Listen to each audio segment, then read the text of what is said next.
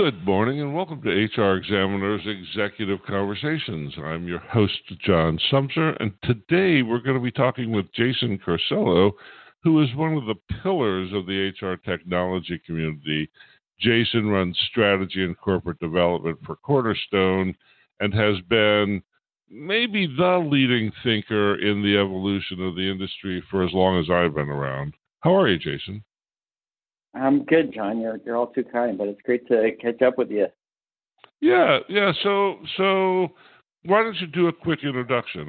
I laid out the flattery. Now you don't have to flatter yourself. Fair enough. So I've been in the HR technology space for almost 20 years now. I think like many of us in HR technology, we didn't envision ourselves, in this field probably 20, 30 years ago, but here we are, and I think it's been a completely fascinating journey. I think I met you probably fairly early on in that journey when I was an industry analyst back in I don't want to date myself here, but north of 10 years ago. So that was really an opportunity for me to really understand and dissect the HR technology space from the practitioner side, the end user side, to the vendor side. From there, I went on to the consulting world and worked with a firm called Knowledge Infusion, where we worked with end users and some pretty large companies and helping them transform their HR technology strategy and function, to where I've landed at Cornerstone. I've been at Cornerstone for now 7 years, kind of heading up strategy and corporate development, which essentially means my job changes every month in either where we're focused or what we're doing. So it's been a great journey, and I think we're at another inflection point of the industry, which I'm certainly excited about. So tell me, what is the essence of the Cornerstone strategy these days? It's such an amazing company, but keeping a clear bead on where it's going is an interesting question. Yeah, and we are kind of evolving ourselves at Cornerstone. So I'm sure many of your listeners hopefully know some of the story of Cornerstone, but we've been in the industry for nearly 20 years. Cornerstone really started at the beginning of cloud, and we like to think we're kind of one of the pioneers in cloud computing. And we've been one of the fast growers in the industry. I was doing some research the other day, and there's only about 50, and in fact, I think it's 56 to be exact, software companies that get over $500 million in revenue, and we're right at that point. So it's exciting time at Cornerstone, in that we're kind of in a territory where there's very few companies that achieve $500 million in revenue, and now we're entering a phase now where we're going from $500 million to $1 billion in revenue. So from a business perspective, I think there's certainly a huge market ahead, and our goal is to keep growing the business. But from the product and the technology and the evolution of, I think what you're asking is, I think we're, a lot of focus that we've been building over the last 5 to 10 years is building out depth of capabilities of our applications. And, we like to think we've got some of the deepest applications in learning and talent and more recently in HR. But I think, for us, I think the future looks more focused on platform. Now, platform doesn't necessarily mean platform as a service, but platform to me is things like, the underpinning foundation of the technology to open up the technology, open up the APIs. It means accessing data and using data in a much different way. It means leveraging analytics and, this whole area of AI, and exploring new areas there. And the last area that I've been very fascinated with over the last year is content.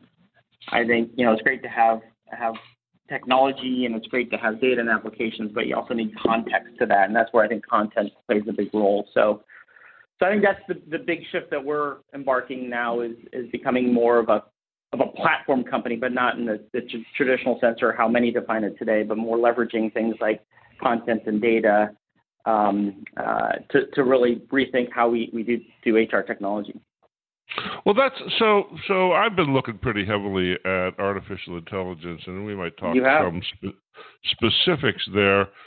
but what I'm noticing is that it's becoming the case that you can't really develop new functioning ideas without access to both context and content and some technology hooks. And so I think what you're talking about as a platform is sort of the host for innovation, the layer of social engineering and product development that allows for innovation to happen. Is that what you mean? I think so. Yeah. I mean, maybe I'll say it a little bit differently from how you've said it, John, which is, to me, I think there's kind of four components of how we think about what everyone's talking about today, which is AI, artificial intelligence, and machine learning, and I'll lump all those things together. And to me, it's four, and these are just things I was just thinking about this morning, but I'm sure there may be more. But the first is you need expertise, right? I think this is really a specialized field around data, computation, algorithms, lots of terms I don't even understand these days. But, you need a level of expertise, and you need a team to really understand at the deepest levels what kind of machine learning is and what it means specifically to an organization. You also need technology, right? You need technology to really have the speed to process data very efficiently. I mean, we're all talking about machine learning over the last 2 or 3 years. It's not a new field, but I think the way that we do it, leveraging new types of technology, accelerates that pace very significantly. So, with Hadoop and all these things, it certainly helps. Not to say you couldn't do it previously. You could have bought a bunch of SQL servers, but it was probably inefficient, I should say. So you need team, you need technology, but I think there's two other components to this. The third is data, and that's where I think a lot of incumbent vendors or vendors, that aren't startups have a distinct advantage. Cornerstone, we've got 30 million users. We're processing lots of data on a daily basis, and I think that's an inherent value. And also being multi-tenant, where we get to share data and look at data anonymously across clients is a huge advantage. And the fourth is ecosystem, and that's where I think what you're indicating. I think we certainly can't do it all. We don't have all of the data, and that's where this platform idea really means you need to have leverage and harness the power of a broader ecosystem, i.e., partners, to be able to make sense of a lot of things. So those four things: team, technology, data, and partners, I think is really critical in this whole area that's emerging around AI. So what's really interesting to me is that the complexity that you just described is enough to give any grown person cause for some sort of prescription. The complication to all of that is something that I think you've been paying some attention to, which is personalization. So you take those four big amorphous pieces that are dynamic and growing and manage them so that you can drop a personalized experience and personalized framework on every desktop. That's an extraordinary challenge. What are you thinking about that? Yeah, you're absolutely right, and I think we're at the earliest of days in this technology shift. When I say earliest, I think we're like the top of the first inning of what we're seeing here. So, yeah, the personalization is a theme I'm certainly have been digging in quite a bit, and I think it means many things to many different people. But I think personalization is everything from what skills do I need to develop, to where do I want to evolve my career, to what teams do I want to work on, to where are the relationships within the organization. So it means a lot of different things, and that's just for the employee. I think it also means a lot of different things for the employer and the business and the organization. So I think that's where when we talk about AI and when you walk across HR technology conference, and every vendor has AI. Unfortunately, we didn't, but every other vendor seems to have AI on their booth. I think what we're talking about at the end of the day, in some instances, is personalizing that experience, personalizing the employee experience, personalizing a lot of things that we just haven't done yet as organizations and haven't demanded as employees. That's interesting. So let me take a little dip into one of the things that you said that I find Sure. entertaining.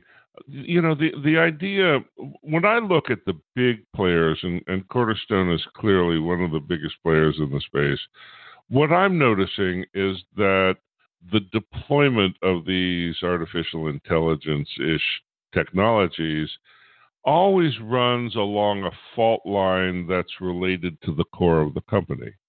So when I think about Cornerstone's endeavors, I think there's an extraordinary piece of work going on with the intelligent technologies. It just isn't understood that way because Cornerstone's roots are learning, right? And so Sure. This stuff is taking root there, where some other company might be transactional and having it come out of payroll, or some other company may have a sort of a planning bias and have it come out there. And so I find that a lot of the bigger companies deeply understate how heavily they are using, and I think Cornerstone does that. That you're actually leading the pack in some ways that are so natural that they don't seem like a competitive differentiation. Does that make sense? Yeah. And John, I'm certainly biased, right? Because learning is really at the core of Cornerstone. But I do think learning is and should be the core of us as employees, and more specifically is learning skills. Skills to me are so important today, and I think we don't do enough to develop new skills. Where as we mature, as we get older. I've got three kids, and part of what I try to do is infuse in them ability to be lifelong learners. And I think that is so important. And what that essentially means is they should constantly be developing new skills. I think skills are that to me is the currency of the future. And so, skills mean that there's so many things that we can be doing or as employers to help develop those skills. And if you start there, that allows you to go in so many different directions. I mean, I did a fascinating individual research project a couple of days ago where I was looking at all these new, what we think is the most innovative companies and looking at their job pages and see what they're hiring for. And it's completely fascinating. So Amazon is hiring a culinary product developer. I'm not sure what that is, but who would have thought Amazon has a job opening for a culinary product developer? Or you've got Uber that's hiring an automotive occupant packaging engineer. Again, I'm not quite certain what that actually means. I think it's probably something related to self-driving cars. But, getting back to, I think skills are so important because of the fact that jobs are changing so quickly. In fact, every job is or should be changing over the next couple of years. And so that's where I think skills and learning are so important to the foundation of what we're doing. That's interesting. One of the ideas that I kept running across as I was researching AI is the notion of an evergreen job description. Right, you could make the case that the reason that it's so easy to disrupt companies is that they continue to hire to old job descriptions. That's right. And miss the fact that the market is changing. And so I wouldn't be surprised to discover that you guys are working on a project or two where the idea is to help people hire at the peak of the skills market. So instead of software developer with a 10-year-old software development job description, You hire the best of what everybody else is hiring. Yeah, I think this gets to one of your earlier points, which is the pace of change just continues to accelerate, right? And so the jobs that the jobs and skills that we've been developing over the last 5 years are going to be completely different over the next 20 years, right? And over the 20 years, it's going to be very different. So I think that's the interesting change that we're seeing, and the interesting opportunity for us as HR technology providers is to figure out how do we enable and support that change, right? Whereas you can easily change a job description, you can easily help figure out how to develop a skill, and developing a skill doesn't necessarily need to mean expertise level, but developing a skill that maybe someone can learn quickly for a specific situation. So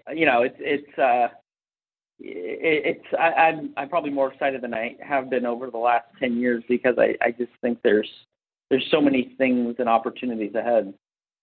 That's interesting. One of the things I think changes when you start talking about radical, ongoing, dynamic personalization inside of an organization. God, listen to this. This is a buzzword stew. I probably ought to patent it. The idea that you do this in a dynamic environment that adapts at the pace of business introduces a level of risk in career decision making that seems different, right? It used to be, if I became an optician, I could guarantee that I was going to stay an optician and attend some conferences to stay up to speed. And now, if I start as an optician, I just might end up as a web designer, because I had to learn those skills to stay an optician, and that drives me off the track into something else. And so Sure. The question is, when you start making recommendations for people to personalize their environment, how do you handle the risk that it feels like anxiety is the new normal, and in this particular area, how am I going to invest my time to get better at what I do and know that that's going to be useful and a good investment of my time and energy? Yeah, and listen, I don't think anyone has that answer yet. It's probably one of the best questions I've been asked over the last year plus, and to claim that anyone has figured this out yet, I think is a stretch. So I think you have to take. At the end of the day, we still need to make decisions, right? And the decisions to me are the inputs from many different sources, and it depends on the reliability of those sources. So we're delivering recommendations in our system every day, and those recommendations get better every day. So I think it's a constantly moving target, I guess, is probably maybe the best way to answer your question. But, for me, I'll give you an example, right? And this is probably a very lame or cheesy example, but I travel from along the shoreline in Connecticut to JFK probably every 2 weeks, right? And so I got to try to figure out the most efficient way to get to JFK from my house. And there's really, two routes to get there. You can go down 95 or you can go down the Merritt. And, I plug in ways to figure out how to get there the most efficient way. But what I could tell you is, some days I'm more confident than ways than others. And I could tell you some days it takes me an hour and a half to get to JFK's, and, more recently it took me over 3 hours to get to JFK, right? Because there's changing circumstances, right? The weather changes, traffic changes. You run into unforeseen errors, right? Maybe the car breaks down. Luckily, that didn't happen to me. But I guess what I'm indicating is that, our systems are getting smarter. Our data is getting better. But at the end of the day, we have to make decisions based on that information and the reliability of that information. And, the good news is we will continue to see it get better. But that's what we're all, I shouldn't say we're all, but that's what, folks like Cornerstone and companies like Cornerstone are trying to solve for, is how do we make it easier for our clients to make decisions, and they can be small decisions of what content do we put in front of employees, to how do we how do we plan for our workforce in the next 3 years? So it's fun and exciting and scary at the same time. It's really scary, and it's scary partly because there's a well-documented, there's plenty of social science behind the assertion that, generally speaking, human beings would prefer to have other people make decisions for them. Right? Human beings like hierarchy, and they like authority flow, not universally, but significantly, to the point that people will do stupid things if you tell them to. And so, it's right? funny you say that. After the last year of watching elections, and this is not just us in the States, but globally. Yeah, no, it's exactly right. It's exactly right. It's easy to, well, so there's a kind of a relief from anxiety that comes with certainty, and when somebody else is in charge, you get that freedom from anxiety, and so it's a natural thing for people to move towards that. It's really choose anxiety if you had the choice. And right, and so yeah. So you dump a recommendation into that. When Waze tells me to turn left, guess what I do?